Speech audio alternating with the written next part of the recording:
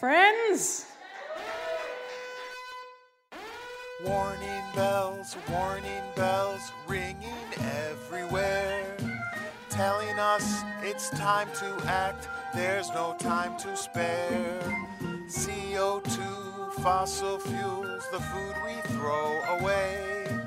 Talk of everlasting growth has led us all astray. Welcome to Sci-Fight Science Comedy Debate Christmas Special! A green economy are the things we need. Let's plant 1 billion trees and clean up all our seas. Can I have a cheer? Who in the audience loves Christmas? I hope we do not ruin your night. Can I have a cheer of who hates Christmas? We've got some haters in tonight. We're in for a good debate. Look, we should reflect on the week that was. I, for one, am very excited to see all of Australia really getting in the Christmas spirit.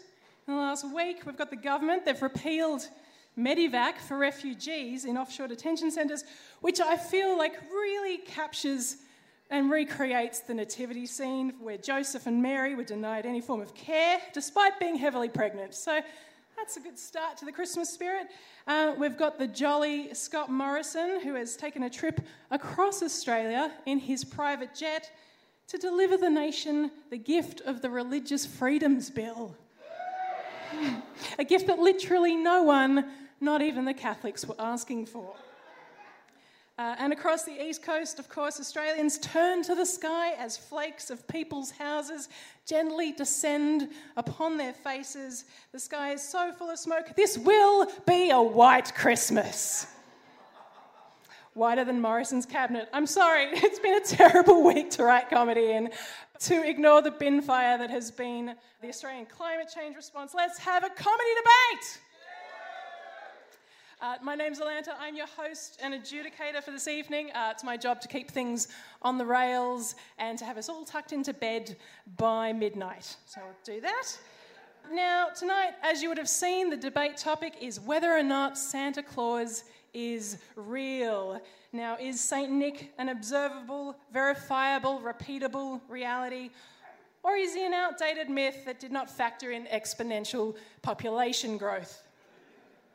If Santa is real, there's a lot of questions that we have to answer, If he knows we've all been naughty or nice, who is he buying your data from?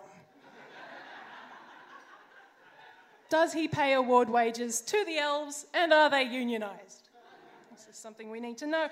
And, what is Santa getting Scott Morrison for Christmas? Yeah, exactly. Would he please stop bringing him lumps of coal? It's only encouraging him. Here is the team who've had one too many helpings of the Christmas spirit. Would you please make some noise for the affirmative team with Frida Werdiger, Yanni Agisalo, and Kirsty Wiebeck.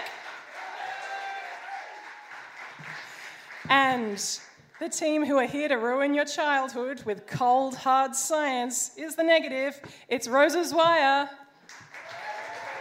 Nate Byrne, and Andy Matthews.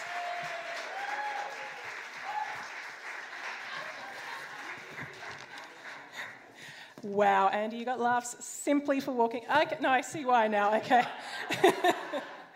The Grinch has arrived. Look, before we kick off, let's check in with our debaters. We'll start with the affirmative team. How are we all doing? Good. Yes, good. Excellent. Good. All right. Frida, this is your second time that you've been on Sci-Fight. You can use the microphone if you want. We are, in fact, being recorded for a podcast. You're a theoretical physicist, correct? That's correct, Alanta. Good to get my facts straight. When Frida found out the topic of this debate, she emailed me straight away and she's like, I want to do this debate. So we're going to find out more about what motivated you to do that later in the night. Yanni, we'll go to you. Welcome to Sci-Fight. Hello, it's my first time. It is your first time. We'll be very gentle with you. Well, there's no front two rows, so I'll be fine. They can heckle from the back. They've done it before. Now, you travel a lot for comedy. You've performed in over 44 different countries. 45, in fact. Oh, Oh, No, not over 45, like over 44 being 45. 45. It just sounds better when you say it that way. Was it 100, Yanni? No, it was 45. I love it. You must have spent Christmas in other parts of the world. Like, what country does Christmas best? Ooh, well, I was in Norway, which is technically closest to the home of Santa, if indeed you believe in that, which we do. And it was very cold and very expensive and very tolerant. I'm not sure. Not that those three, there's correlation, not necessarily causation. Okay. I'm not sure which of those three you were highlighting as being the best, but of the expensive... Comedically, the third, but, ethically, any of them. Okay. Well, welcome. I hope you have a very good night. Thank you very much. Kirsty, you're also a first-timer sci-fi. Yeah. Thank you for coming. Oh, it's my pleasure. I wanted to ask you, because you do a lot of travel as well for your job as a comedian, what's the weirdest gig you've ever done? Oh, my gosh. I should know. People always ask me this, and I should know off the top of my head, but I'm like, there's like 63,000 contenders. We'll wait while you write it down. Probably the weirdest one was my dad's, 50-year anniversary of joining the Air Force. Okay. And he thought that it would be a great idea to book his visibly gay comedian daughter. And when he asked me, I was like, of course I'll do it, Dad. And I was so touched. And then on the plane to Canberra, it suddenly dawned on me what I was doing. And I was like, oh, I don't think they're my crowd. And were they your crowd? No. I was right. Are we going to be Kirsty's crowd tonight? Yeah. You'll be all right. Rosa, we'll throw to you. Hello. Hello. Welcome to Sci-Fi. Thanks. Now, you've studied pure mathematics, haven't you? Yes. Yes, Yep. good. Yep. All right. It's terrible when I get the facts wrong about my team. Was that useful in preparing for tonight's debate? It actually was pretty useful because pure mathematicians love debating existence of things. Okay. So just at a very theoretical level, let's not go into the practicalities, but can we prove that whether it exists, yes or no? So it's quite on point. Is it easier to prove something exists or that it doesn't exist? I think it's easy. Do you need a whiteboard to It's figure easier this to out? prove that it exists because if you can find it. Yeah. But if you want to prove it doesn't exist, you've got to take every other thing and go, well, they're all not it. Everything. The process of elimination takes a lot longer. It's pretty hard.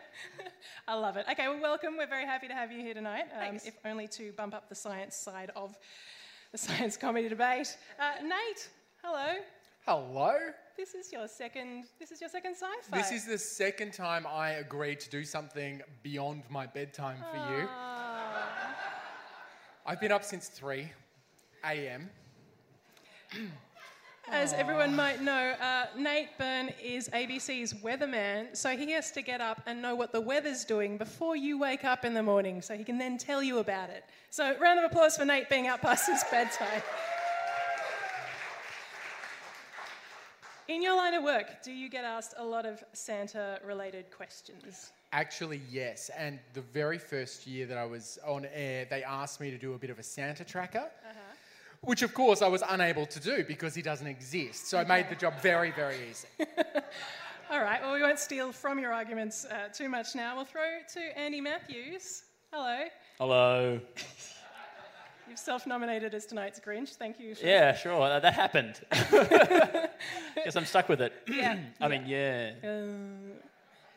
What are you doing in your household to mark the day of December 25th this year? We have 3 very, very small children who don't yet know the truth about Santa, but they're all here tonight to learn. What I'm learning about Christmas this year is that we have a real Christmas tree for the first time. And we've put it in a bucket of water, right? And does this happen to anyone else? Does that water end up smelling like cat piss after a day? We do, yeah, that could be it. Okay, thanks everyone. That's cleared I think up it's a lot. actually soaked up your Christmas cynicism. which does smell a lot like cat urine. It's true. Aww. I'm so glad that's the face that your kids get to see on Christmas morning. Okay, well, I hope that the cat urine smell goes away. Thanks so much. So glad to have all of Andy Matthews' kids in tonight. That should be good. Now, before we kick off, I will present the rules of tonight's debate, because we know we all have a lot more fun with rules. Yeah, you're my people. Now, in the spirit of the season, I'd like to remind all the debaters tonight that this is a civilised debate, and they're not to defame the opposition. Save your devastating accusations for Christmas dinner with the in-laws. Now, each debater has 8 minutes. Third speakers have 10 minutes to make your argument. If you continue over that period of time, I will start singing Mariah Carey's All I Want for Christmas, and all you will want for Christmas is for me to stop. No. At the end of the debate, the audience will be called on to cheer for the side that they thought had the more superior argument, and like everything in the patriarchy, whoever is loudest will win. So, good to keep that in mind. Now I'm going to introduce our very first speaker for this evening. Frida Werdiger is, as covered earlier, a theoretical physicist, and she is intent on becoming the next best thing, or indeed the first best thing in medical imaging informatics. From the humble beginnings of imaging pieces of sticky tape, Frida is now responsible for developing deep learning algorithms to assist neurologists in their decisions to treat real human beings. That the Royal Melbourne Hospital agreed to hire her is a testament to her boundless charisma. Please make some noise for Frida Werdiger.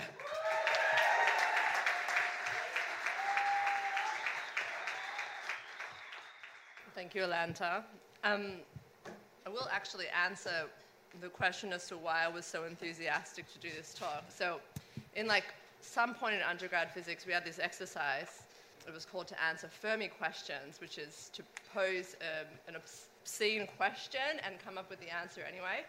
So, one example was, how many times a year can we be expected to be visited by aliens?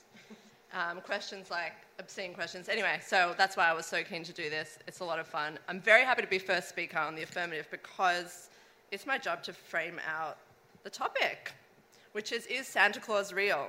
And I've been told that you can't argue with me because it's Christmas time, which means that would be invalid. So anyway, I told my son I was doing this, and he thought the audience would be confused that a Jewish person was condescending to them about Santa. Which rapidly became a conversation about whether God is real, which we're going to address later as well. And he went on to decide to figure out what would be a valid proof of God being real. Indeed, what would be a valid proof? What does it take to hold a theory, to validate a theory? What is the precedence in the scientific community, and what does not have any precedence in the scientific community? And the opposition, I'm sure, will attempt to suggest that Christmas spirit is just a capitalist mechanism. But I'm going to explain to you that on 2 counts, I am the picture of objectivity. One is the Jew thing. Never received a Christmas present. Ever. Will never. And the other thing, sorry, I just need a minute. It's difficult. And the other thing is a scientist thing. A scientist, I work for the public. I benefit nothing from retail. And regardless, I'm not nice. I'm naughty. I'm a naughty Jewish scientist with no Christmas cheer. So I'm not an experienced debater at all, so I'm also relieved to be first for that reason. I'm much more comfortable enduring a flood of humiliation from my seat. Also part of the scientist thing and the Jewish thing. My opposition, Rosa, is also a Jew. And actually, we grew up together, believe it or not. I was in the park the other week and I came upon her brother FaceTiming her mother, and I crashed the FaceTime. I said, "Hi, Tilly," and Tilly said, "Heard you're debating Rosa." And I said, yes I am. But you know what, Rosa? There's only room for one Miss Maisel type in the science comedy scene in Melbourne. And by the end of this night, we'll know who has won the mantle. And probably my mum will think it's me and your mum will think it's you. Anyway, don't be fooled by the dashing Gentile faces of the other members of the opposition. They might capture your hearts. Ladies and gentlemen, lend me your ears. Lend me your minds. Let me bend your minds. And if you do, over the course of the evening, my team and myself will leave you relaxed enough to hold on to your Christmas spirit and believing that Santa is real. He's in all of your hearts, and we are here to help him stay in your hearts. I'm saving your Christmas cheer, but only incidentally.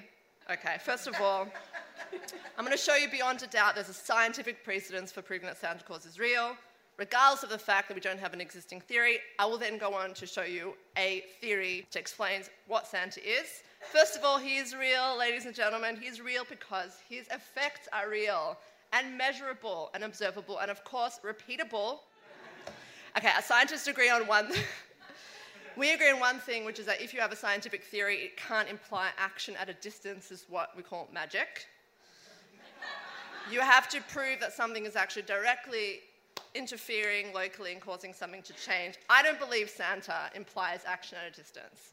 He comes down the chimney, puts the presents under the tree. None of that is magical. It's just kind of clumsy. But I don't need to explain it because I'm going to explain to you something about gravity. Newton's theory of gravity, yes.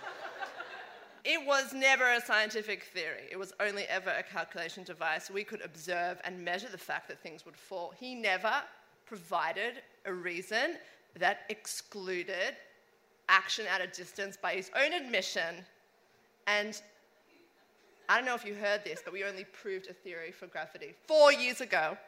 That's over 300 years of us just accepting gravity as a thing, even though no one had ever explained why things fall from the tree. So that's the precedence, right? But I'm going to do one better than Newton. I'm going to propose a theory. I'm going to invoke Huygens for this. This is how, if there's a physicist in the room. Huygens? Okay, no physicist in the room. Okay. So Huygens' principle states that a wavefront in the far field, that means very far from the source, a wavefront in the far field is in fact not a wavefront. It is the superpositions of tiny waves coming from much closer than further away, right? When they all act at the same time, they join to make what appears to be a huge wave. It's actually a lot of little waves. Is Santa Claus. One person travelled a very long way, interfering with all of the chimneys of the good Christian children on the same night each year, or is a superposition of the smaller fronts originating in the near field, which acting in the same direction at the same time cause a single larger front, which is to say Santa is the parents. He is the force created by the simultaneous actions on the parents. He is a manifestation of Christmas spirit. Yes, he is a force interacting with your chimney, with your tree, resulting in the placing of the presents under the tree.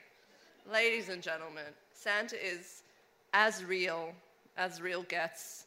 Thank you very much. Frida Werdiger. I do enjoy a debate that starts with someone deciding to one-up Newton. That is a good start to an evening in my book. Now, before we move on to our next debater, I do want to share with you some news from the science world. This week it was proven that giant tortoises can learn new tricks. Just getting an upper hand on the old dogs, so good for the tortoises.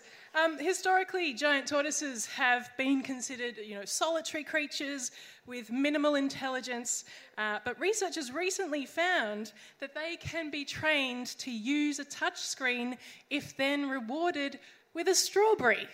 That's pretty cool.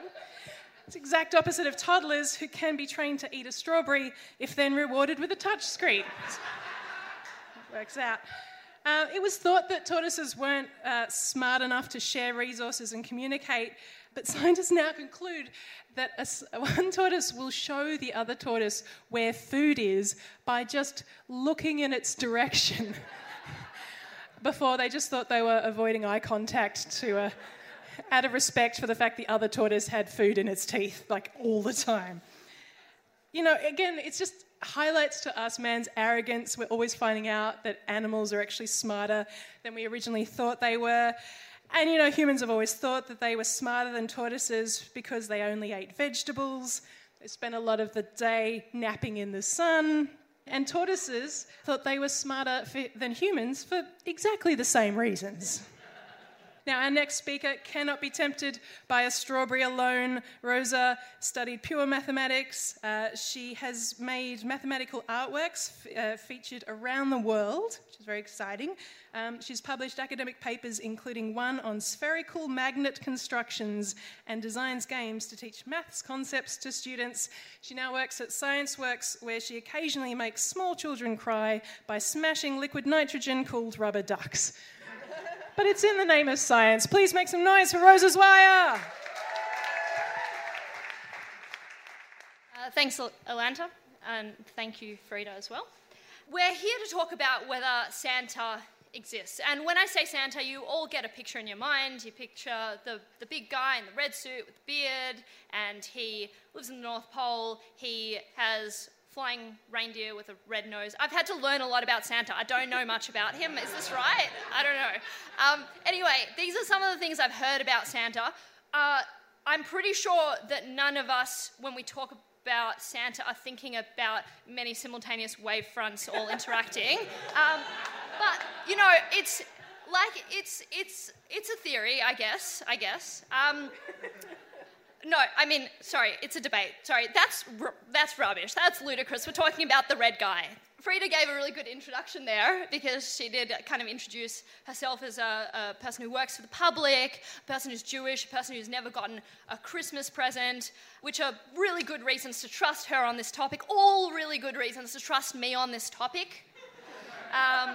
I am here to show that Santa doesn't exist. I know that as the first speaker in a debate, you're meant to kind of outline what your team is going to be talking about. I'm not going to do that because what I figure is it just gives the other side longer to prepare. I don't want to give away what we're going to say. I'm going to show that Santa doesn't exist, and then Nate's going to show that Santa doesn't exist, and then Andy's going to show that Santa doesn't exist. As a mathematician, actually, I just want to reframe that Santa isn't real. That's the topic. That Santa Claus is not real. It's important. You guys are science people. You know it's important. I grew up without Santa Claus. I didn't know much about him. I've had a lot of funny conversations over the last few weeks in which I've learnt a lot of things that I didn't know what I didn't know. I'm going to be perfectly honest. It's a little bit uncomfortable to be Jewish and arguing that Santa Claus isn't real. It's kind of okay to bag out your own culture, but it's a bit awkward when you have to do it to someone else's. It's not, we Jews, we already got blamed for killing Jesus. I don't want to ruin Santa Claus. I'm sorry.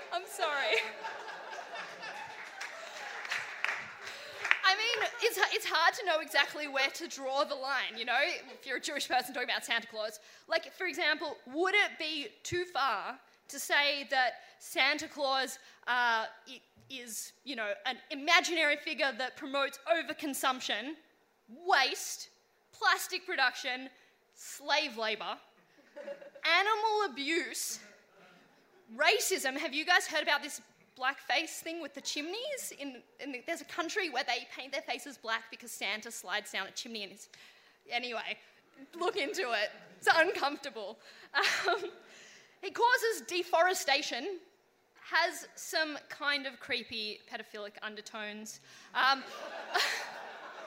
little bit of like spying on people and like kind of keeping a big register of data, and has caused all the worst films ever created. Would that be too far to go as a Jewish person talking about Santa Claus? Is that uncomfortable? Well, a little bit. But look, I'm not here to put Santa Claus on trial. The reason I'm not here to put him on trial is because he isn't real, so no trial for people who aren't real. But I am quite open-minded. I'm a mathematician, I'm a scientist, and so I thought, let me just set out to actually find out, is Santa Claus real? Let me go into this with an open mind. So when you prove that something is real, that exists, either you try and find it, or you show a way that you can find it, so we know it exists because you could find it like this, or you could show that if you couldn't find it, then everything would fall apart, things wouldn't work somehow. But to prove non-existence, you have to show that everything that is Santa Claus is not. That's one way you can do it. Or there's another way, which is to show if he did exist, there'd be some kind of inherent contradictions. This is a world that can't work if Santa Claus exists, because there are contradictions in the story. But I started a step before that. I started out by gathering some data on whether Santa Claus exists. So I've got it here. This is my data. It's taken a really, really long time to gather. It's upside down. You won't be able to read it like that. So here I've asked a lot of people, 100 people to be exact, whether or not they are Santa Claus. And what you'll find is 100 people said, no, they are not Santa Claus. So statistically speaking, 100% of people are not Santa Claus, which I can show on this graph over here. Now,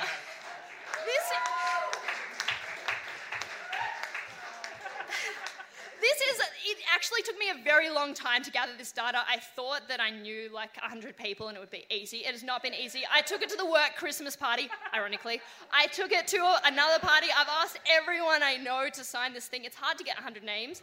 Atlanta, the other thing to recognise is that means I have specifically mentioned this debate to 100 people who are in your target audience. Excellent. Well, you get some commission tonight. I don't know. I know that it's an audience vote, but I did some really good marketing for you. I didn't say stacking the room wasn't illegal, so well done you, finding a loophole. Okay, so I did get a few interesting things on here. I got my colleague Doug. He wrote his name in, and then he circled yes that he is Santa Claus. But I have some really good evidence that he's not Santa Claus. His name is spelt D-O-U-G, Doug, but Santa Claus is spelt S-A-N-T-A-C-L-A-U-S. Not the same, so I invalidated that data. I also did get one person writing in Santa Claus and circling yes, but that one was an outlier, so I got rid of it. Good science. I took it to the Christmas party, and as people got more drunk, they wrote in sillier and sillier things. One person said that not only aren't they Santa, but they've never even seen Santa. Another person said that they actually had seen Santa. She saw him outside a well-known brothel in Fremantle on Christmas Eve getting arrested. If he was arrested on Christmas Eve, how could he do his work? That's like a big day for Santa, okay? It doesn't hold up. Am I allowed to go off the record? Can I go off the record? Can you guys just cover your ears for a second for me? I got someone at the Christmas party who was very upset at the level of science I was doing. And I work for a museum, so there are some very sciencey people who are very sciencey. I didn't know if he was joking, but he was really upset at how I was doing this science. He was like, this is not good science. I couldn't tell if he was joking or not. I was like, it's for a comedy debate. I'm just massaging the dad. And he was like, you're not doing this properly. And I said to him, it's for a comedy debate. And he goes, well, it's not very funny. And then he walked off.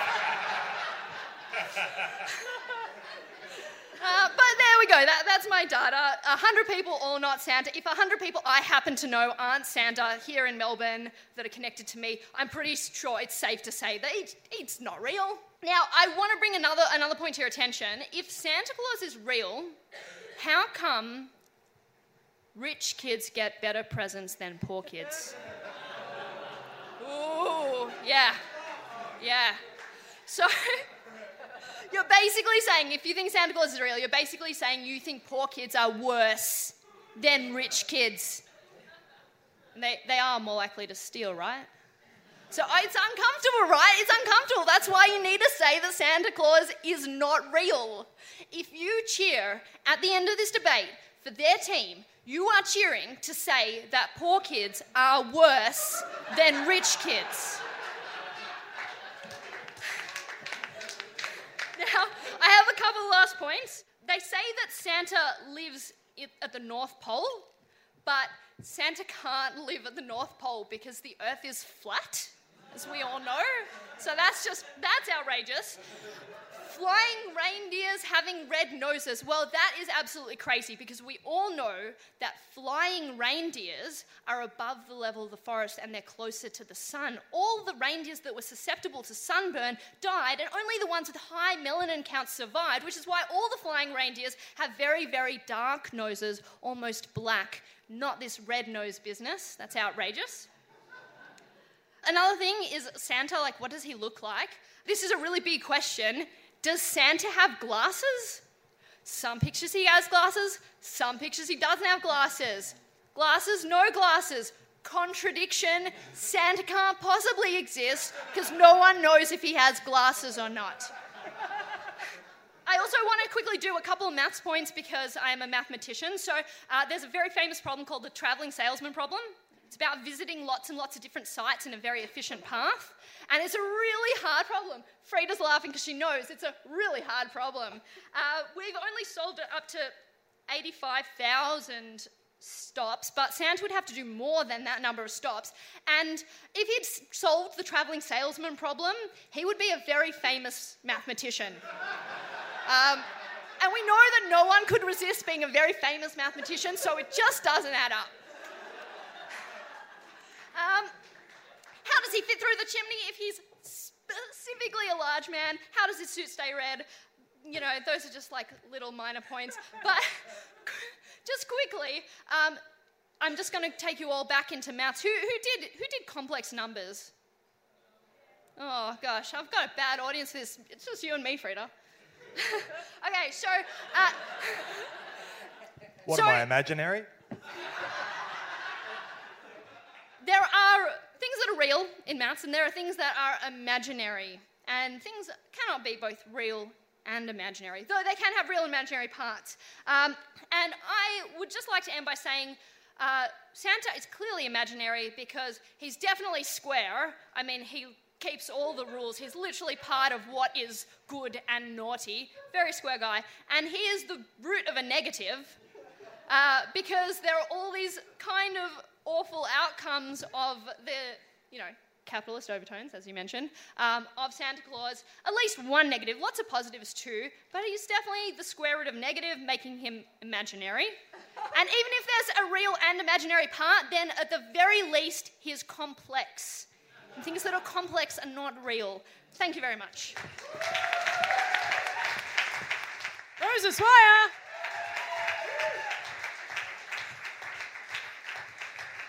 In the 3 years I have been running Sci-Fi Science Comedy Debate, no one has done their own quantitative raw data collection. Can I have a round of applause for us? Though your friend is right, it's not a randomised controlled trial. That would not make it into any academic journal. Let's be honest. Before we move on, I did want to share some more science news with you this week. They also announced that next year Seattle will be opening the world's first human composting facility. So that's something to look forward to.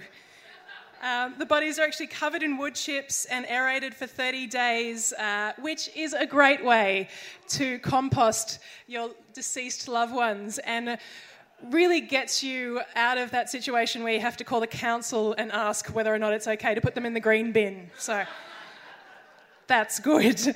After 30 days, the body is actually fully transformed into soil, which can then be used to grow new life. And the company, get this, recommends that if you have relatives with a particularly acidic tongue, they're really good for the pH balance around your lemon trees. So keep that in mind.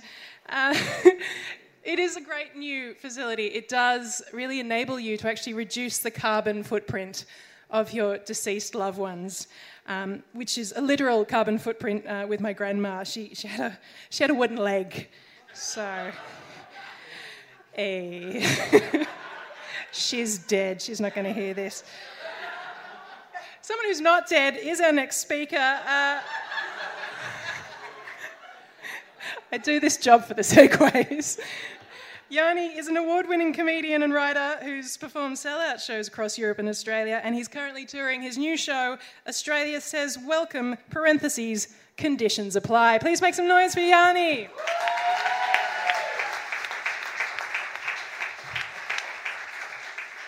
Thank you, Alanta. I am not dead.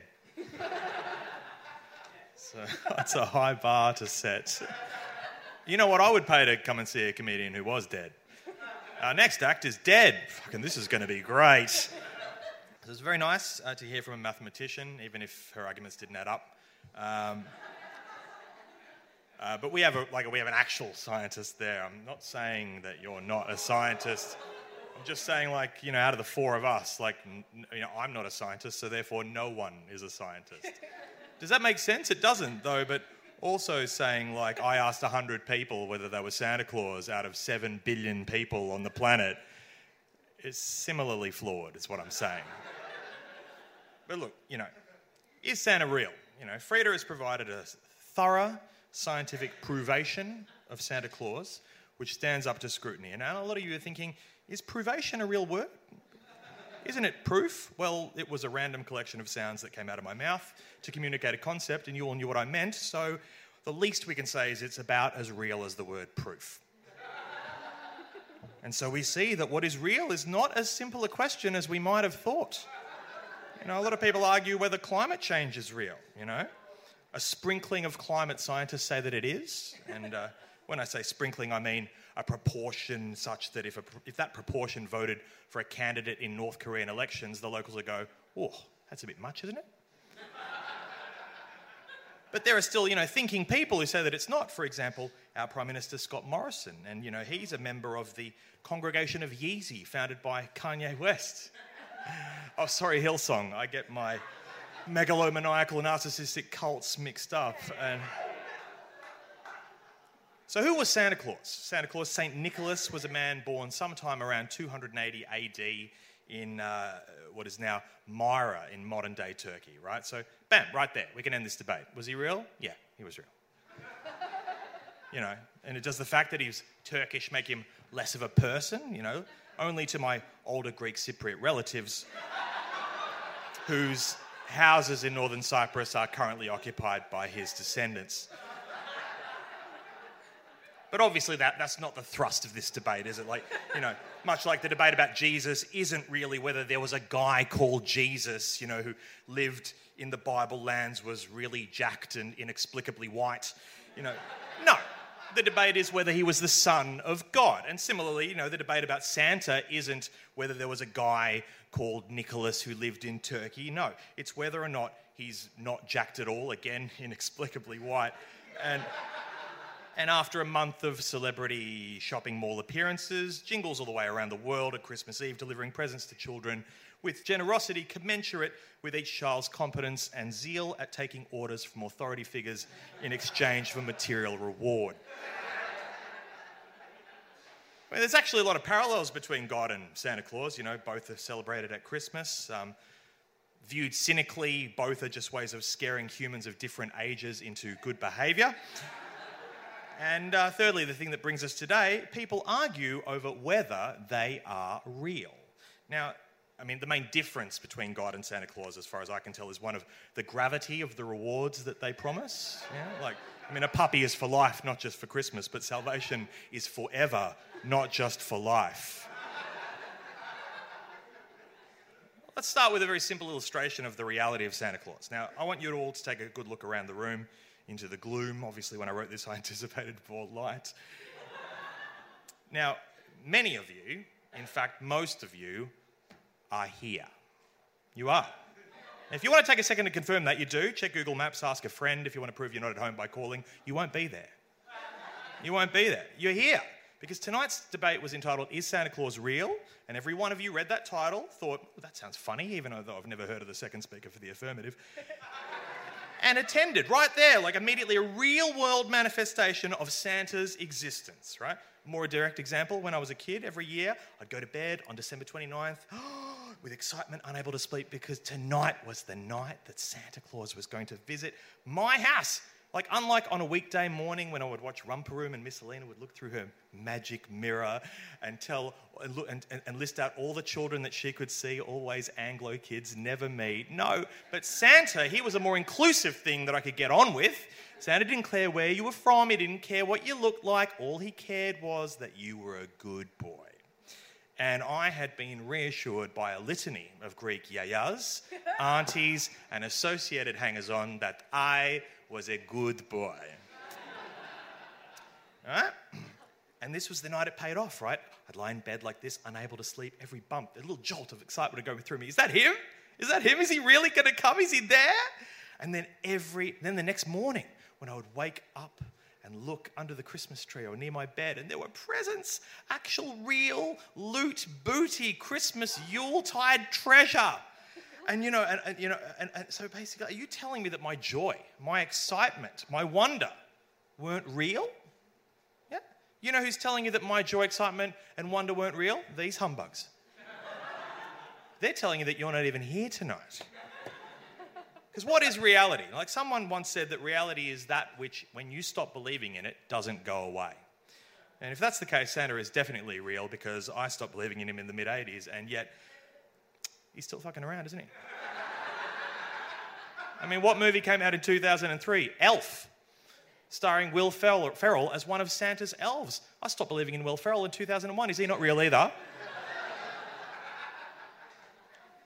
I mean, is reality only that which exists materially? Is that it? Or is reality anything that exists within our consciousness? Now, before you choose, be aware, if you choose the first one, you're relegating the happiness you felt on your wedding day when you held your first child in your hands, that satisfaction you feel when you finish a DIY project, yours and the inner world of every human being that has ever lived, animal or conscious being, you're relegating that to the status of unreal.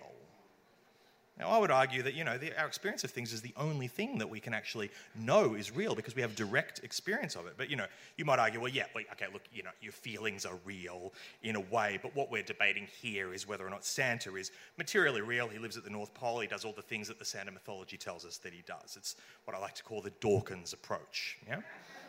Because apparently Richard Dawkins, one of the most sceptical people on the planet, he doubts there even is a planet. And he said it was wrong to teach children about Santa because it actually promotes an early belief in the supernatural rather than scientific rigor. That basically teaches them to believe, that in things that aren't possible, rather than to marvel at the myriad of wonderful, real, mind-blowing things that are possible, that exist in the world. And I agree wholeheartedly, right? The modern world is incredible, and anyone living in 280 AD, when St. Nick was born, would think what science is capable of in 2019 is tantamount to magic. And that's the other side's argument here. For Santa to be real, it would need to be magic, like actual real action at a distance, to use, your science terms. But I've actually been paying attention recently, and what I'm saying is, I think using 2019 technology, creating Santa Claus is actually possible. Like, how can we go about doing this, right? He knows when you've been sleeping. He knows when you're awake. He knows when you've been bad or good, so be good. For goodness sake, bum, bum, bum. Right? Yeah, thank you. Well, I've been doing comedy for a few minutes now, but just singing gets applause. That's great, thanks. I reckon using nothing more than a MacGyver-esque combination of an Apple Watch, Amazon Alexa, and the Chinese government's far-reaching and draconian social credit system, we could create a real-life Santa net, yeah? And for the small price of mortgaging our freedom and liberty to 3 completely trustworthy entities. Let's say sometime in July, little Billy says a swear word in the privacy of his own room. Immediately, Alexa sounds a loud buzzer informing young William that, contrary to what a bunch of liberals told him, language needs no context, and that she hopes he enjoyed saying crap because he won't be getting that Nerf gun that he wanted at the end of the year. In frustration, William explains, "Fuck," and boom, there goes the sweets in his stocking as well. Yeah? Furious, the boy stands up, stewing on the injustice of it all, well past his bedtime. He stays up. Alas for Billy, his Apple Watch monitors his vital signs, right? This is the watch he got last Christmas when he was a much more obedient boy. And he registers this transgression, and as punishment, he's now denied Christmas lunch. So right. You might be like, okay, we can monitor behaviour, but what about present delivery? But I've lived in London when you can order stuff on Amazon Prime and it arrives the same day. I'm telling you, like with a combination of Apple, Amazon Prime and automated drone delivery, we could easily deliver presents from localised Santa depots worldwide to every single house within that night, right? We could automate the whole thing, yeah? It could just happen in the background. Parents could be as oblivious as a Mum in a Loonig comic and, come Christmas, they could just look at their crestfallen kids and go, wow, you just got wood shavings and a craft single? You must have been bad. What a perfectly modern system of behaviour monitoring, right? The best thing is it could be easily expanded to adults too, yeah? Everyone could be monitored for good and bad behaviour, and at the end of the year, whoever did what Santa wanted would get their picks of products from Apple, Amazon and China, all without having to result to supernatural thinking, lying to children or any elf and reindeer abuse. Dawkins would be chuffed. And you might think, well, Yanni, the tyranny of the Santa net sounds terrible, but if you utilise the Santa Claus system on your kids, your quibbling is really just a matter of degree. Yeah, I know. It's pretty dark. Listen, at the beginning of my talk, I asserted that you were all here. And some of the more esoteric thinkers might have thought, oh, Yanni, on a quantum level, are we all really here at all? And that's not as stupid and dinner party ending a question as it might seem. I recently read an article that said the entire universe could be a hologram or a simulation, that we all might be bits and bytes in some remarkably advanced alien computer. When such staggering uncertainty abounds, how do we have the audacity to claim what reality actually is? Like, we could all be the dream of a butterfly or characters in a computer game. And yes, obviously, to loosen the bonds of certainty like this leaves us open to charlatans, deceivers, and magical thinkings, but that's why we have science. But science is the art of explaining reality. What reality actually is, that's a poetic, philosophical question. And philosophically, what we know is that all we know is what we experience. Love, generosity, devotion, the nostalgic thrill of smelling the first Christmas tree of the season, the thrill of opening a present from Santa no matter who put it there, and the agony of hearing, you better watch out, you better not cry for the 5 fucking millionth time in the month. So these things are real, and that is why, unless you wish to drain all the wonder from the world, why at the end of this debate I urge you to vote that Santa Claus is real. Thank you very much. Yanni Adjusalo.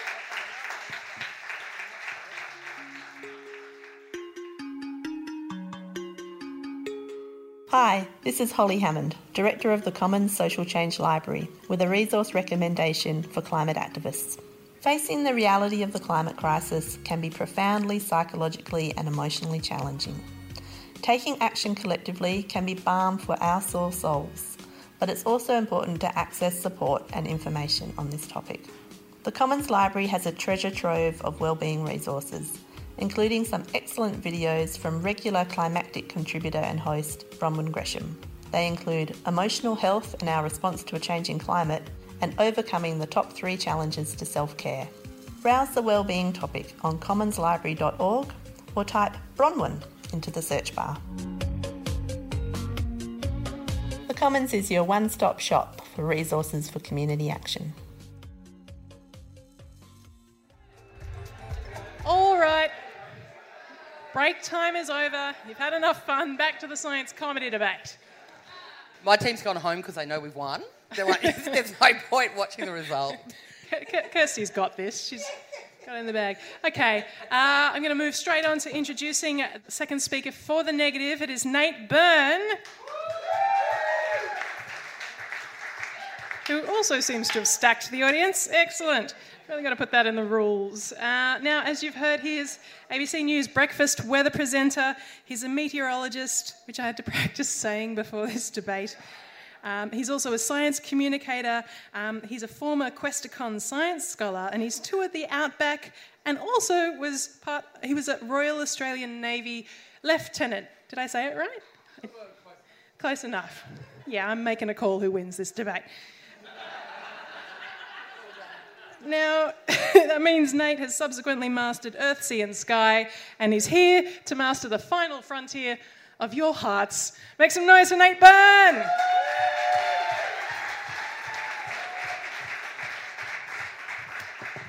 Thanks, Alanta. Good evening, everyone. Welcome back, Yanni. Nice of you to join us. I did actually want to start with you because you did make mention of a lack of scientists and had a real go at a mathematician, as if they're not real scientists, as if they don't use the scientific method. They do, and I am a real scientist. 3 times over, maybe 4, and we've got another one coming. So you can be assured that this side of the room is bringing to you the truth. And that's important. Truth is incredibly important. Lies damage us. Lies hurt us. Not just the big ones, the little ones. And lies come in a lot of different flavours. There are the small white lies. There are the lies that we tell ourselves to keep ourselves warm and comfortable at night. There are the half-truths. And there are the great big stonking fat ones. Like great big stonking fat men in red suits and white beards that fly through the skies, which, by the way, are my realm. So, let's go. Lies are really the bane of our existence. They're the thing that holds people back. And I don't want to offend too many people, but I'll be going through a few lies tonight that we hold dear. We're taught lies from the very start of our lives. Sometimes it's just to make things a little bit easier. Sometimes they have absolutely no rhyme or reason at all. Mucus is not made thicker by drinking milk. Yep. Science. Carrots. Zero effect on your ability to, see in the dark and improve your eyesight. This government is not doing enough on climate change. Just the small lies you tell to keep yourself warm at night. Ironically, by telling that lie, they are keeping us warm at night.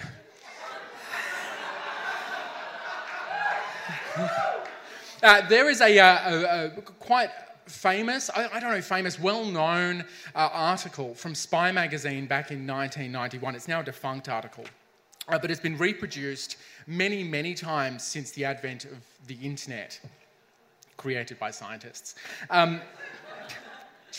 Point that out.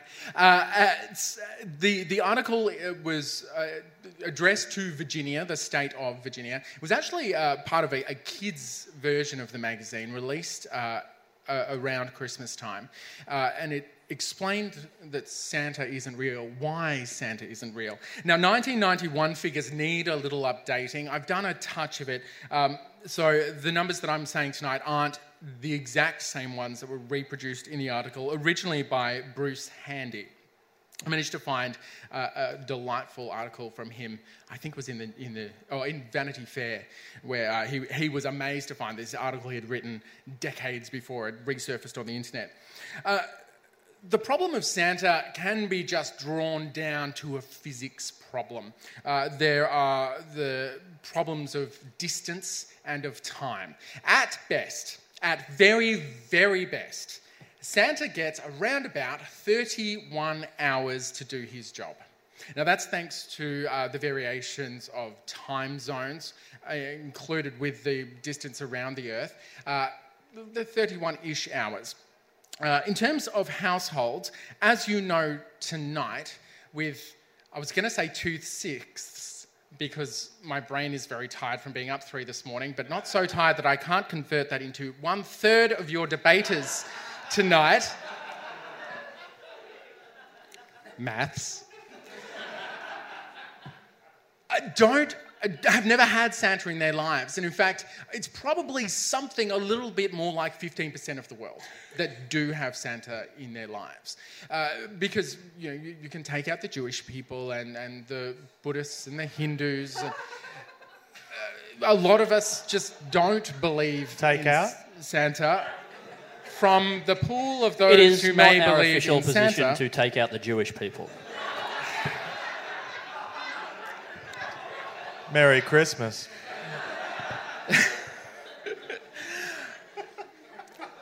As a good ABC man, I'm just going to let that one lie. Until very recently. As a good ABC man, just moments ago. Yeah. No, okay, so... We're taking them out of consideration for those who believe in Santa. Ooh. Thanks, Yanni. For those who do believe in Santa, we're talking somewhere between 100 million and maybe 500 million households. It all depends on just how prolific those households are in terms of children. If we're talking the average, then we get slightly fewer. If we're talking big Catholic families, then we're probably dealing with households in the tens rather than the millions. I'm not of them, but I'm from them, so that's okay. All right, so we've got somewhere between 100 million and 500 million households. If you do the maths, if you pretend that those households are equally distributed around the world, turns out, on average, Santa gets around about 223 microseconds per house. That involves travel, parking, always a nightmare, locating, then getting down the chimney, or interfering with the chimney. Thanks for that awful visual. Delivering the correct presents, whipping back up the chimney, having consumed whichever gifts were left in the form of cookies, beer, whiskey, milk if your parents are teetotalers, collecting the carrots, and then reboarding his apparently open sleigh. Now, the problem... this already poses lots of problems. Never mind the fact that no man has ever done anything except maybe exactly one thing in 223 microseconds. Not guilty.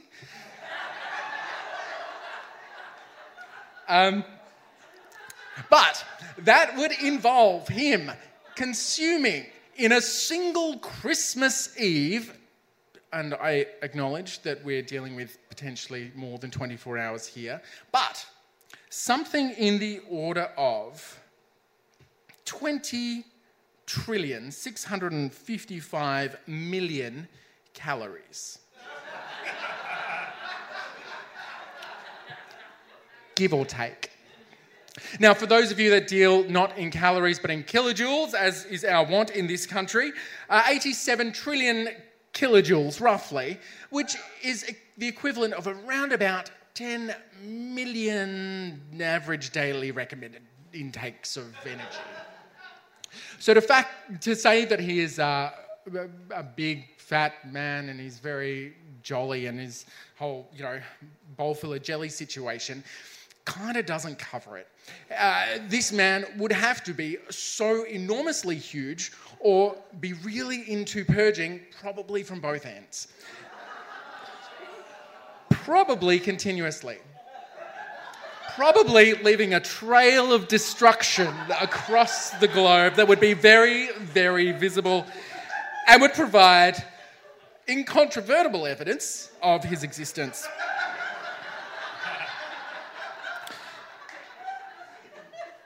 Alanta earlier this evening told me that she'd been copped by a pigeon in the courtyard. Imagine being on the receiving end of Santa. You wouldn't say that was good luck. It was so warm. That is what really upset me about it. I just had this deep connection with the pigeon at that moment that the fluid on me had just very recently been inside a bird. Just wanted to share that with you. And now imagine that a similar liquid, which had been inside the body of a very, very old, very elderly, very huge gentleman, it's, I would say, trillions of times worse. Okay, now, this huge dude with all... And we're assuming dude, right? It's 2019. I'm not sure that Santa has gendered themselves publicly, so I do feel a little bit uncomfortable about calling him a dude. But I'm also uncomfortable about the interfering with chimney things and, cancel culture. So, I mean, for that reason alone, let's get rid of him, even if he is around. But, big, huge dude, they are driving through the atmosphere. The atmosphere is very frictiony. We don't really notice it when we are living in the atmosphere as ourselves, but try to throw a rock at the earth and it burns up. So too would Santa. He would be he would have to experience forces around about 17,500 times greater than gravity in his zipping between households. First, he would become a very large pancake, and then he would have to dissipate a few trillion joules of heat energy. Air isn't very good at transporting heat. He would instantly vaporise. So this was the main thrust of the article, right? There are a few more things to think about. Let's pretend that somehow he's not in the open carriage that we all think of, the sleigh, where he's just sitting there fully exposed, but he's in some sort of craft that would protect him not only from the amazing amount of friction, it would also have to protect him from the cold, because being high up in the atmosphere gets very, very chilly. Now, you don't want to be in the lower parts of the atmosphere because it's full, especially in 2019. There are drones everywhere. There are pigeons trying to crap on hosts of events.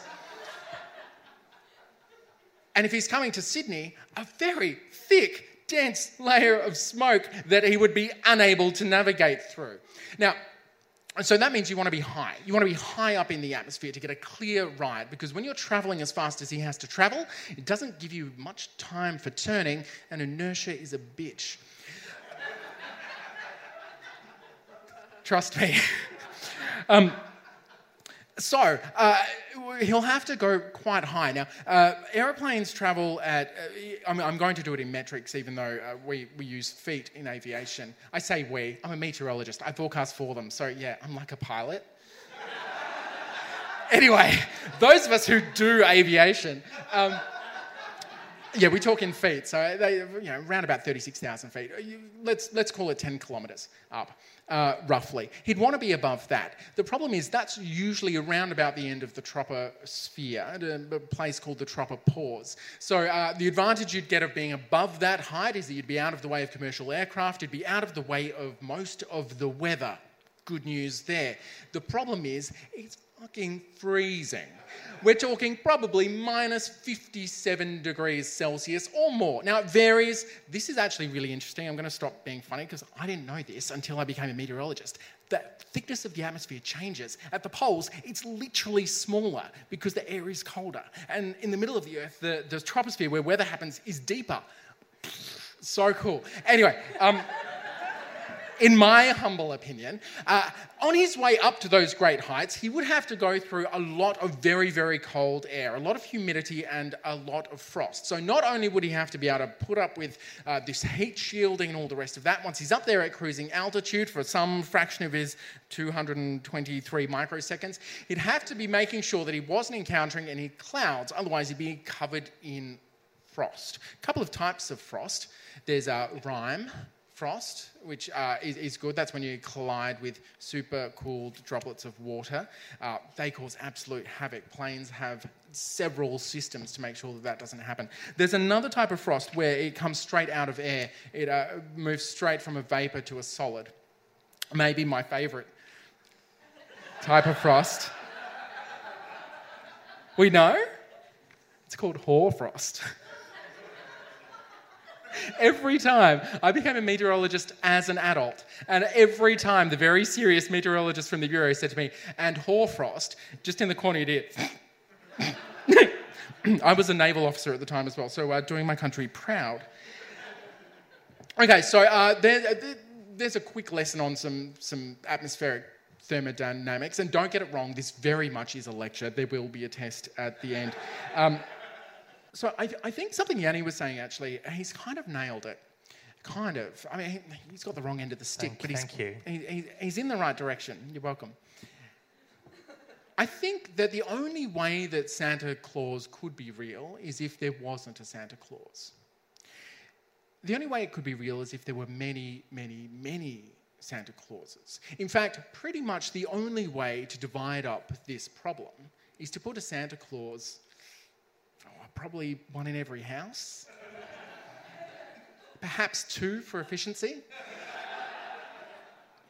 Just, sort of take the wide distribution of your problem to make it easier. Now, even better if you could convince them to do it without having to pay them.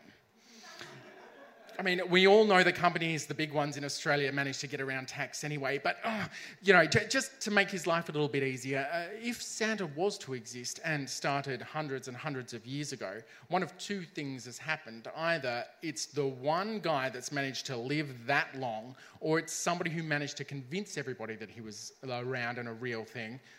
There's actually a third option. We just made it up to try to keep kids good.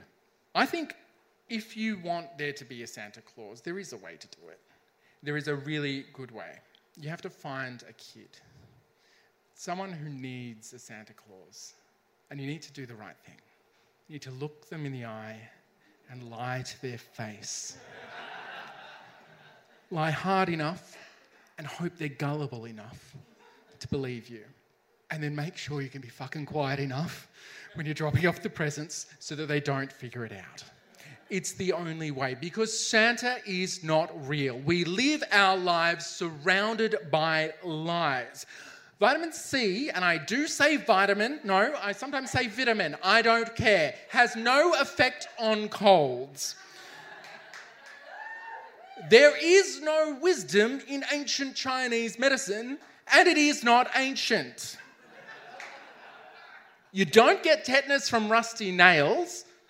I know, but why would it give you? It's an infection. Okay, John Farnham will go on tour again.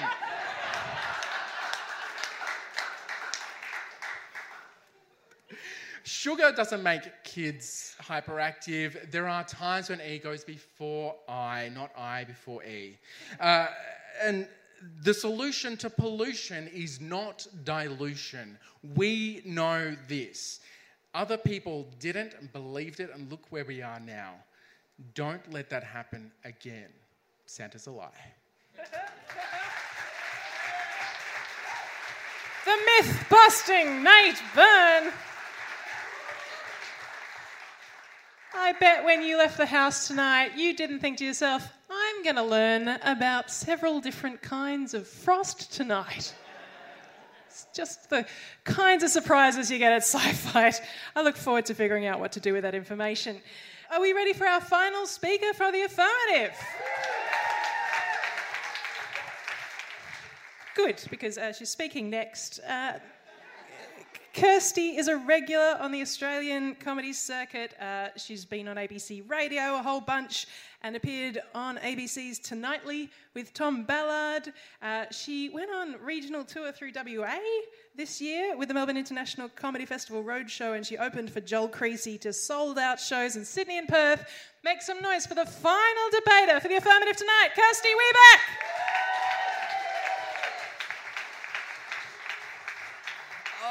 Thank you, legends. It almost feels a bit redundant speaking now after the arguments presented by my first and second speakers of the winning team. The affirmative team. I'll be covering off on different subject matter tonight. A lot less bodily fluids from me.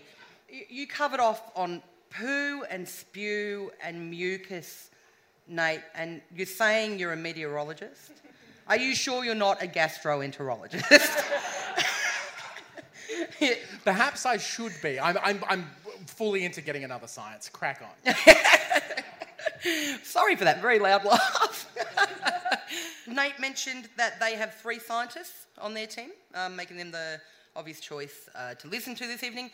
However, we only have the one scientist, but that's because Frida's brain is so big and contains so much factual information that there wasn't space for another official scientist on our team.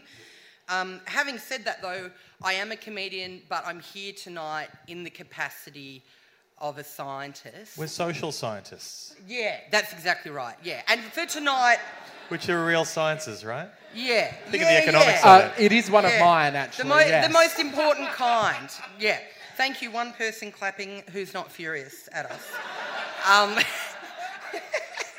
Tony Abbott can be Minister for Women, we can be Minister for Science. Now, firstly, before I kick off, I would like to address the audacity of the negative team. The audacity of the negative team who deemed it appropriate to grace the stage of Howler Melbourne tonight, of all places, not 2 weeks out from Christmas, to try to wreck our treasured holiday. Shame.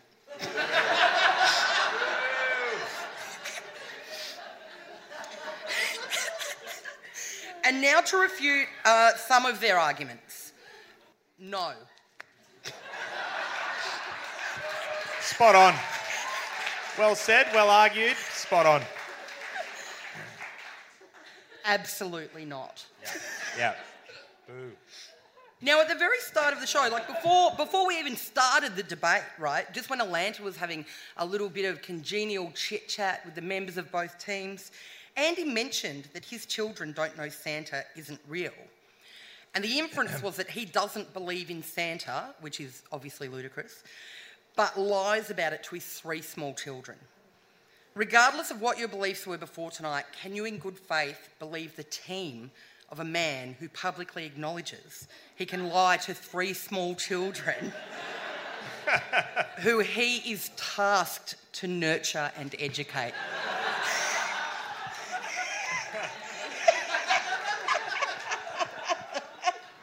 Do you want to come around and tell them their finger painting is good? Because you can do that if you want. We'll send the wave function over. Look, even I was nervous about saying that, so my voice was quivering. Now, Rosa also mentioned that she grew up not knowing about Santa and had to learn about him for the purposes of this evening.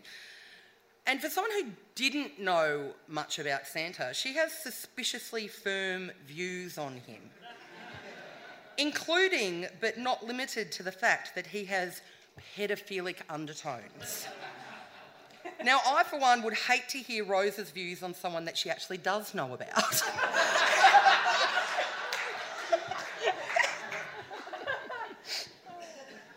Also, as Yanni mentioned before, ridiculously tiny sample size regarding Rosa's data. Props to you for doing some quantitative research. You're amazing. However, 100 people is not many. And unsurprisingly, if you surveyed the entire world, everyone would not be Santa except for one guy.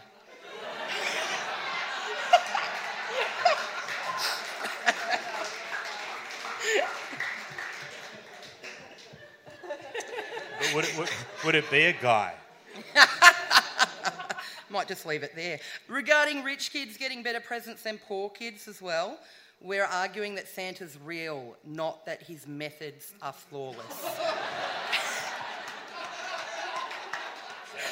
We're not saying he's a top bloke, we're just saying he is a bloke.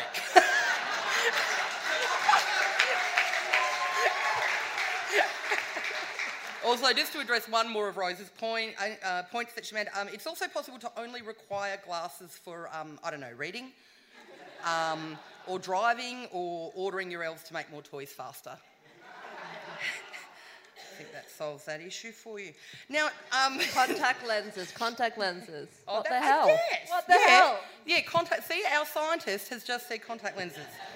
You can't wear contact lenses in the snow because they freeze to your eyeballs. All right, nerd. I literally just made that up, but it sounds real, doesn't it? It sounds real. Did you just come to a science comedy debate with the rebuttal, all right, nerd? Yeah. That's a bold move. Yeah, I'll never work in this town again. I know. Now, to quickly reiterate some of the arguments so eloquently put forward by my fellow team members, Santa's real. That was the main one. Yeah, that's actually all I've got as well. Yeah, so I hope I said it with enough conviction. The massive groundswell of support for him is evidence enough. I'm not here to bullshit you and suggest that he's acting alone and genuinely traversing multiple time zones, as we found out would be very difficult. I'm not saying he's eating all manner of Christmas treats prepared by the greasy little mitts of children who barely scraped onto the nice list. He's not drinking sips from 10,563,421 warm glasses of beer. He's being assisted by the good parents of the world who are committed to showing their children that the good man is in fact real, because they know he's real, so they're proving it.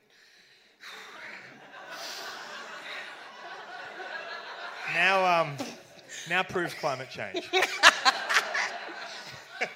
Like, we're still behind me, aren't we? I know it's getting flimsy. Also, as Frida stated, she is a picture of objectivity when it comes to this topic, which is the main reason we won this debate within the first 2 minutes. He's real because his effects are real and repeatable. Every year, the same story plays out. It's because we understand him and his behavioural patterns, because he has behavioural patterns, because he's real. It's wonderfully circular and scientific.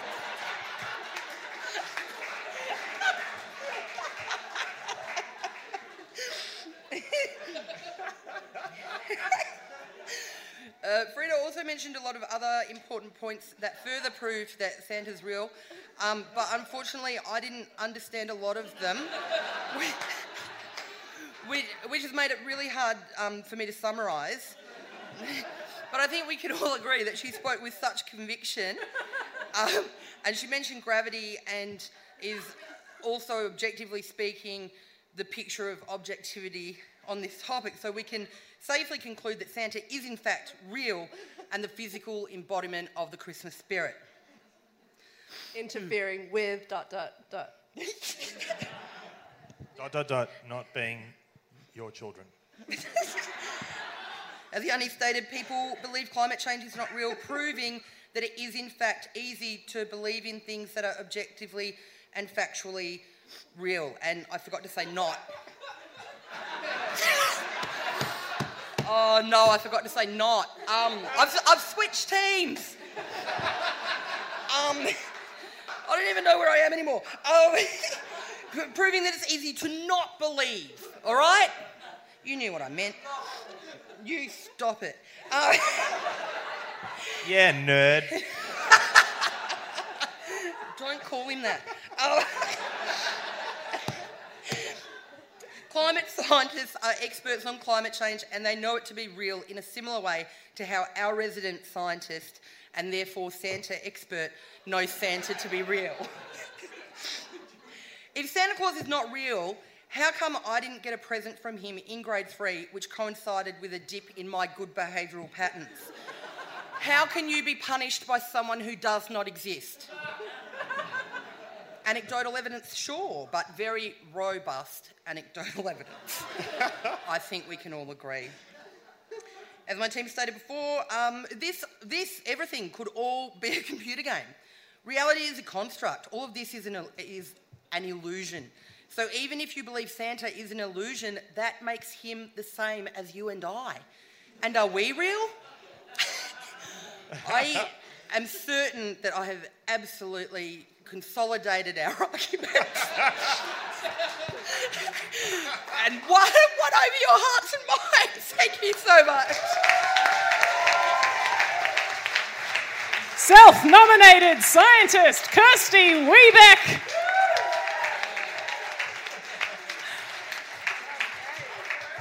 Bold move. Bold move at the beginning of a science comedy debate. We are on to our final debater of the night. Are we sad? Oh, thank you. I am a bit too. Now, Andy is a comedian, he's a writer, he's also an engineer, and he's written for Mad as Hell, The Checkout, Chase's Media Circus, and The Project.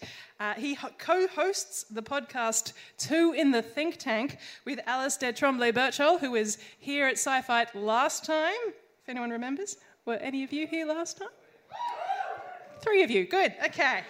Retention is everything. In Two in the Think Tank, Alistair and Andy come up with as many sketch ideas in the time allotted to them as they can. Their record is 200 sketch ideas in 16 hours and 58 minutes, which is insane. Please make some noise for the insane Andy Matthews.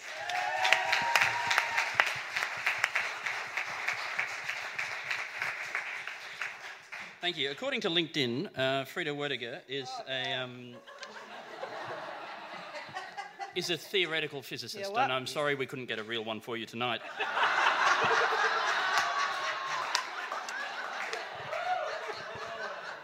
Her profile states that she has 10 years of experience working with imaging data, allowing her to be part of a team integrating cutting-edge technology to assist with the clinical decision in making for the management of acute stroke.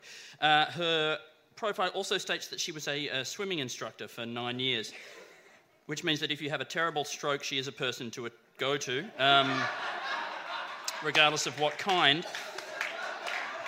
But you would think that she would be able to recognise the warning signs of somebody who was floundering and going nowhere. She talked a lot about waves. She mentioned something about...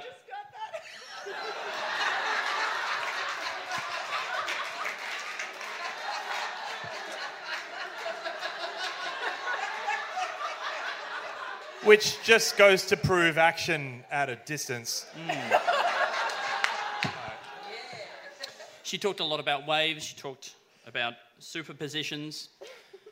I think I have about $3,000 in ethical super and a couple of hundred with Vic super. I'm thinking of rolling it together.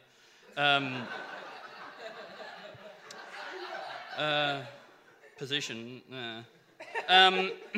She said that Santa is your parents. That's our argument, but thank you. She seemed to suggest that small things can add up to, in some way, contribute to a big thing. Anyone who has looked at Australia's climate change position would disagree that that is true. They do that by interfering with one another to make up a big thing. I don't know what to say about that. Well, that's our argument. Well, you can keep it. I don't know if I'm supposed to rebut the host, but I would just like to point out that Atlanta, you missed a couple of good puns. If giant terrapins are capable of being taught tricks, then I guess they really taught us a lesson.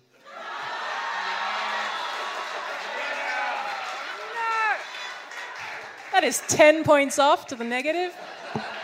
It's nice that at a Christmas show we have a cracker joke. And increase the sum total of human knowledge. Yanni, Agisalu. I went to your Wikipedia page. Well, you're really on the internet a lot, huh? I'll read this to you. Yanni, born 1978, is an Australian-born comedian based in the United Kingdom. His comedy is structured and erudite. And we saw the same way with words that went into writing his own Wikipedia page.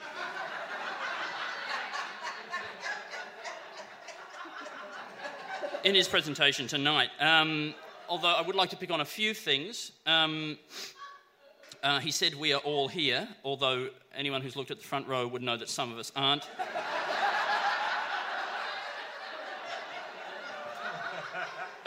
He said that a puppy is for life, not for eternity. As the owner of a puppy, he's obviously never stood outside at 11 p.m. in 2 degrees temperature in your underpants waiting for it to do a wee. That alone lasts at least 8 eternities. He said that the fact that he experiences joy, excitement and wonder at Christmas means that Santa is real. I experience joy, excitement and wonder every time there's a new leader of the Labor Party, but that does not mean... That the Labor Party is real? Correct.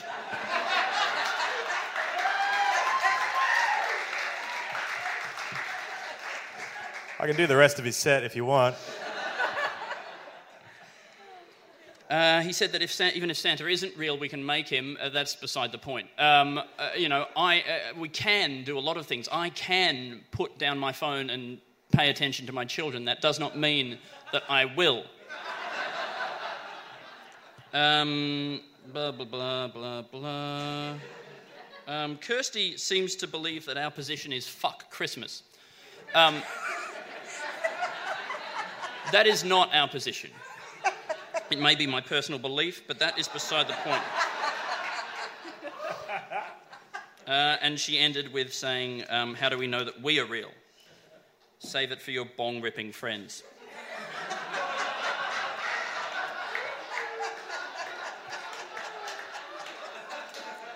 Santa is not real.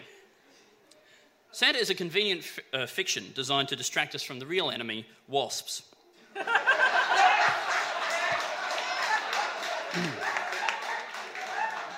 Santa is not real like the Easter Bunny or the Queen's birthday squid who goes from house to house, swimming through the toilets, delivering Baby Bell cheese to all the dads who remember to rotate the tyres on the station wagon. Santa... People who believe in Santa can't even get their story straight. I mean, was he invented by Coca-Cola? Surely if Santa had been invented by Coca-Cola, his name would be Fanta Claus.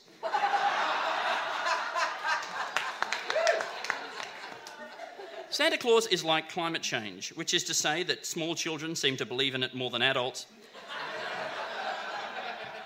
Coal is for naughty people. Both can be stopped if we don't have as many chimneys. And also, he gets hotter every year. Am I right? No, but seriously. As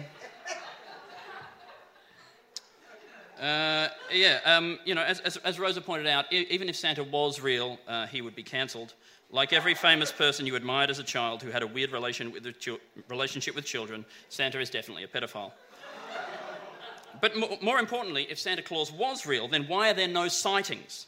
Where is the shaky mobile phone footage? Even Bigfoot has the Patterson-Gimlin film. Well, I have combed the literature looking for a single eyewitness account of what Santa Claus looks like. And this so-called real person. He's everywhere. He's at Maya. He's everywhere. You go to Melbourne Central, he's sitting right there. He's everywhere. That's... Burke and Lonsdale Street, Maya. We took our children to see Santa Claus, and we almost went into one door, and then a person stopped us really suddenly after I'd seen Santa Claus and moved us into a different room with a different Santa Claus because the first Santa Claus was getting changed. So your argument is since there's two Santa Clauses, there's no Santa Claus? Correct.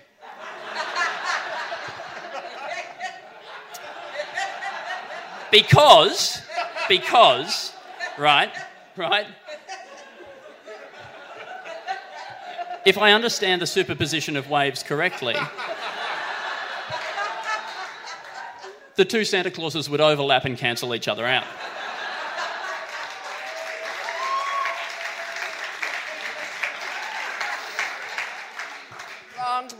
Wrong. Interfere with one another.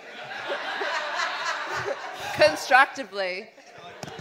Why are you so anti-science? I am going to start referring to lovemaking as constructive interference. Thank you. I was going to start my speech, but I've probably run out of time. You have as much time as you need. Oh, okay, great. Well, it just gets more boring from here. So I have managed to find one eyewitness account of Santa Claus from a man called Clement Clark Moore, and I would like to read it to you, if I may. "'Twas the night before Christmas, when all through the house not a creature was stirring, not even a mouse. This seems unlikely, and is an unnecessarily bold claim to make. How could this person possibly know whether or not there was a mouse stirring in the house, given that we know that mice are nocturnal, and last year 4.2 million Christmas dinners were wasted in Britain alone, including 17.2 million Brussels sprouts, 11.9 million carrots, 11.3 million roast potatoes, and that's just at my house, am I right? No, I said it was in Britain. But surely, given all this wasted food, mice would, if anything, be overactive in this festive period. All we are learning from this opening statement is that conveniently there was no one else awake to corroborate this story. The stockings were hung by the chimney with care in hopes that St. Nicholas soon would be there. Fine. Okay, sure. But you see what is happening. He's expecting Santa Claus, right? And expectation informs what you see. Okay, psychological studies have proven that if you expect to see something, then that is what you will find. I mean, I assume that's what studies have found. I haven't actually looked at any of them. But I expect that they would show that, and so I'm sure if I looked at them, they would. There's one called the McGurk effect. It's got you covered. All right. Trust me, I'm a scientist. Yes, you said several times. It's kind of my only gambit, man. Just waiting for you to call him a nerd. Yeah. The children were nestled all snug in their beds while visions of sugar plums danced in their heads. It's not possible for the narrator to know this. Projecting behaviour onto others is a classic sign of a lie. And Mama in her kerchief and I in my cap had just settled down for a long winter's nap. They're wearing hats to bed. They're psychopaths. When out on the lawn there arose such a clatter, I sprang from the bed to see what was the matter. Okay, I'm jumping ahead here, but we are about to hear that there was new fallen snow outside, and spoiler alert, that clattering is supposedly coming from reindeer hooves.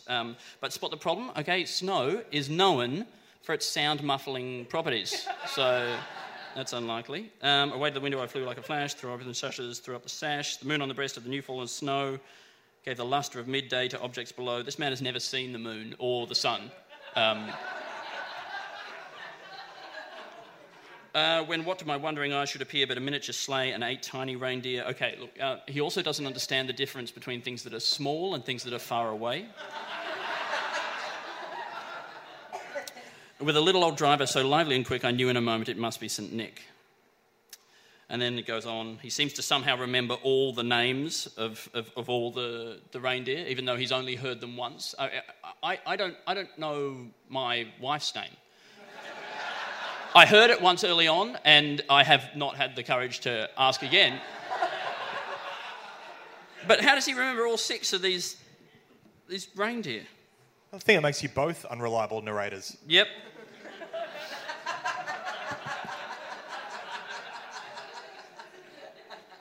As dry leaves that before the wild hurricane fly when they meet to an obstacle mount to the sky. I don't have a single criticism of that rhyming couplet. That is the most beautiful 2 sentences ever written in the English language. Okay, so up to the housetop his coursers they flew, with a sleigh full of toys, and St. Nicholas too, and then in a twinkling I heard on the roof the prancing and pawing of each little hoof. Okay, so what are they? Are they hooves or are they paws? Okay, get your story straight. And he could hear the prancing. I mean, what does prancing sound like? Or perhaps the opposition would care to demonstrate the sound of prancing. This is the sound of prancing. It's Death Cab for Cutie. You know the song. Anyway, this is really diminishing returns. I gotta fucking go through this whole thing. Apparently he had a broad face and a little brown belly that shook when he laughed like a bowl full of jelly. A bowl of jelly doesn't wobble. A plate of jelly wobbles. Jesus Christ. Andy, you could skip a page. I have. I've skipped about 8. What am I doing? I bet you wish the professor didn't give you an extension, huh? Yeah. It is almost Christmas time. Okay. He was chubby and plump, right? Jolly old elf. Okay, now he's a fucking elf. All right? He's an elf, and his workers are elves. Does that make Santa some kind of, like, queen elf who gives birth to all the baby elves? And then, like, every 12 months feeds one of those Santa jelly so that it becomes the new Santa. I mean, this is actually a better system than anything they've proposed. Okay, then, this is right near the end. A wink of his eye and a twist of his head soon gave me to know I had nothing to dread. Okay, this is way too late in the piece to be putting people's minds at rest when you're invading their homes. If Santa is visiting America, he is already dead by this point. And we're supposed to believe that nobody else has ever seen or heard this thumping, crashing, shouting, drunken lunatic ever. So are we talking about Santa or... Finish the sentence. I'm not going to do all your punchlines tonight. That's true. I'll give you that. I jumped in. It was ill-advised, and I'll back out. It takes a big man to admit when he's wrong. So, you've heard from the other members of our team. Rosa said that Santa isn't real. Nate said that Santa isn't real. And I have said that Santa isn't real. If he was real, he'd already be dead or cancelled. Thank you very much. Andy Matthews. All right, we've reached the end of the evening. Shortly, the responsibility will befall you of deciding whose tonight's winning team was. But firstly, do you have any shows to plug before I do my final roundup of arguments that we have heard on this fine evening? I'm doing a show at the Melbourne Comedy Festival next year, as you heard. It's called Australia Says Welcome, Conditions Apply. Yeah, it's about Santa. It's not, but it's about people who arrive from afar. Spoilers alert. Go on, Kirsty. I'm doing a show at Melbourne Comedy Festival as well. It's called Gosh. You can get all the information off my socials or whatever. It genuinely is about Santa. And we all, after tonight, need more of that. Anyone on the negative team? Frida, did you have anything you wanted to plug? No. Well, one day I'll do it. I'll do one day. Okay. Well, next time. That's all I have to say. Next time. Come to Science Works this summer. It'll be fun. Nothing I have said tonight is anyway a representation of the views of Museums Victoria. Over to you. Ditto the ABC. Which you already paid for. And so you should watch us because we're not going to try to sell you anything. Just tell you the real news and the weather. I don't just read the numbers. We're there for you guys and we'd love for you to watch every morning ABC News Breakfast. Yay. Hello. I'm not normally this mean. I frowned when I came out and I don't know what happened. I do a podcast called Two in the Think Tank, which you mentioned, so chuck that a listen if you want. And I'm doing a show with Alistair Tremblay-Birchall at the Comedy Festival next year called Teleport. We play two engineers who have accidentally invented a teleportation machine. Thank you. Yes. Excellent. Mainstream stuff. I'll share all those links on the page tomorrow. Now, before you decide who tonight's winning team is, I will walk you through some of the key and fundamental, very sensible arguments you've heard this evening. We started with Frida, who instantly took the debate from whether or not Santa Claus is real to whether or not there is a God, which I can agree gave us all theological whiplash. It's a great way to start a comedy debate. She went on to say that Santa is real as long as you define Santa as a simultaneous wavefront in the shape of parents, which was a cheeky start to a debate. Then we had Rosa, who... well, Rosa did a lot of things. Rosa apologised for the death of Jesus. I don't think she used those words specifically, but I felt that that was the intent of what she was saying. Now, she's made 100 new friends, which is great. And her main argument was also that Santa is a pedophile and that... In defence of that, he asks little kids to sit on his lap and offers them treats and asks if they're naughty or nice. Parents deliver the children, so if anyone should be blamed... It's true.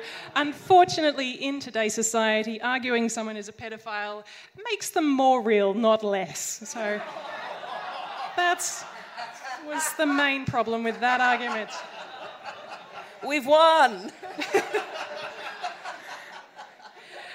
Yanni took us through his childhood, and he said that our experience of something is the only evidence that something really exists, which gave me the experience to believe in the evidence that the affirmative are mainly using the loopholes of arguing that Santa is real by redefining both Santa and real.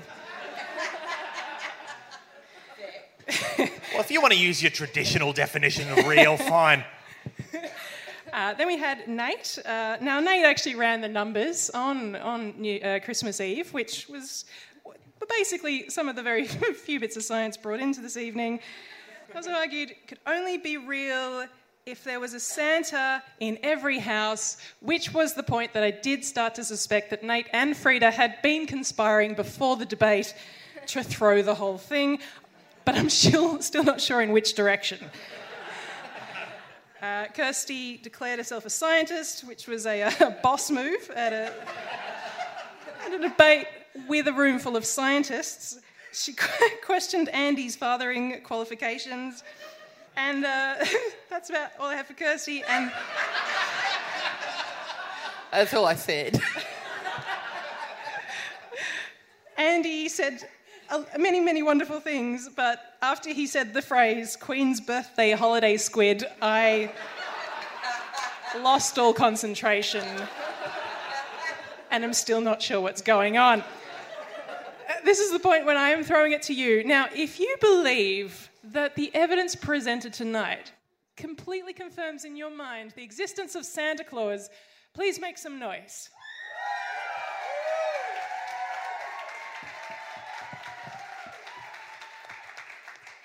All right, okay.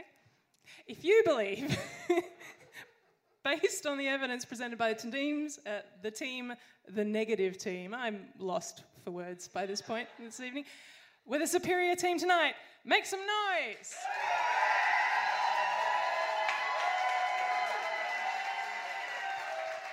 Nah. What's happened? Now, it's because they warmed up. They did a warm-up and then it was bigger. Precisely, Kirsty, that is what I was going to say. Unlike the lack of rigour in Rose's scientific research, I have done this before. And all you have to do if you want the negative to win is cheer louder than the first cheer. So, we're going again. If you thought the affirmative were the better team tonight, make some noise! Yeah! Woo! And the negative...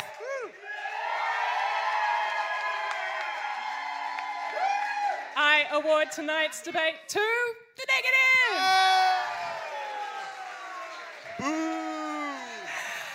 And just like democracy, half, if not more of us, are unhappy with the results. Thank you so much to all of our debaters for a brilliant night.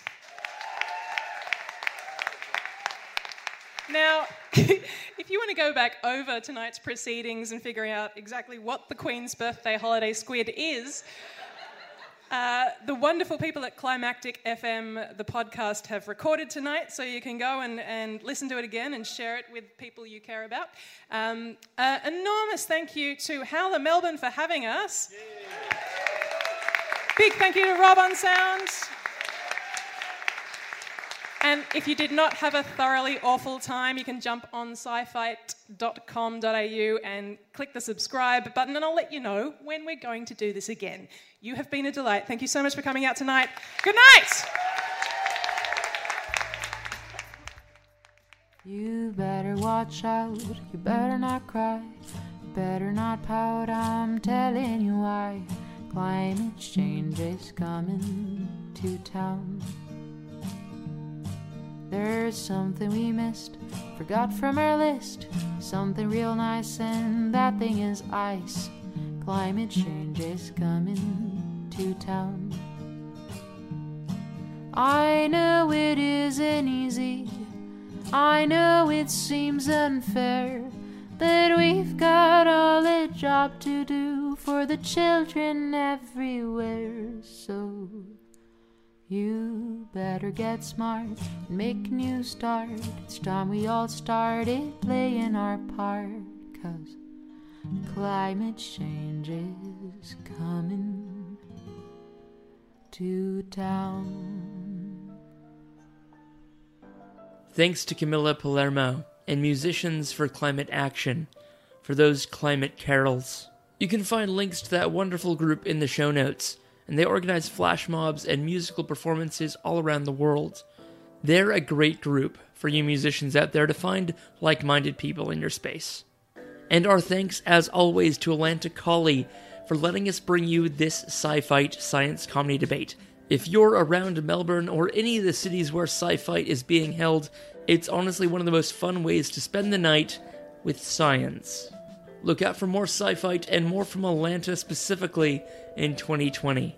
Alright folks, this has been our holiday special. I hope you've enjoyed it half as much as we've enjoyed bringing it to you. This won't be the last episode for the year. We will have one more coming to you before Christmas, but then on Christmas, we're kicking into something special. The Climate Podcast Showcase. Now, if you're following us on social media, you've probably seen this by now, but if not, I'll just tell you quickly here that instead of taking a break this holiday period, we're instead bringing you 14 solid days of episodes of other shows from Australia's climate community. It's something really special, it's going to be really fun, and I can't wait to bring it to you. Find out more information at www.climactic.fm/climatepodcast. And you can also find a link there to vote for our episode of the year, which this year is a listener's choice. That's right, it's up to you. I have no control. I'm so terrified. Please don't pick one of mine. Please pick any of the other amazing hosts who've done amazing episodes. I don't want to hear myself again. I want to hear one of theirs over the holiday period while I'm having some time off. All right, thank you so much for joining us. Thank you for the amazing year that has been 2019, and also horrifying and depressing, and in many ways awful.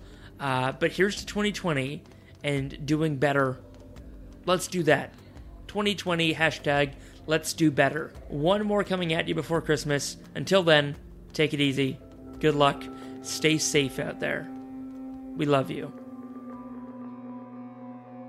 Thank you for joining us. You've been listening to Climactic, the flagship podcast of the Climactic Collective, a podcast network dedicated to lifting the voices of the climate community.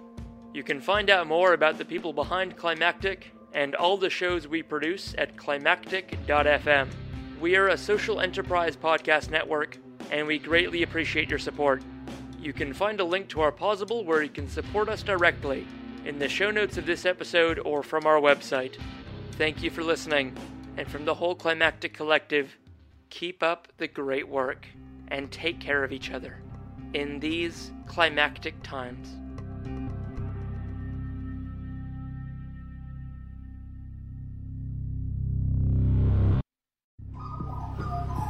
The Climactic Collective.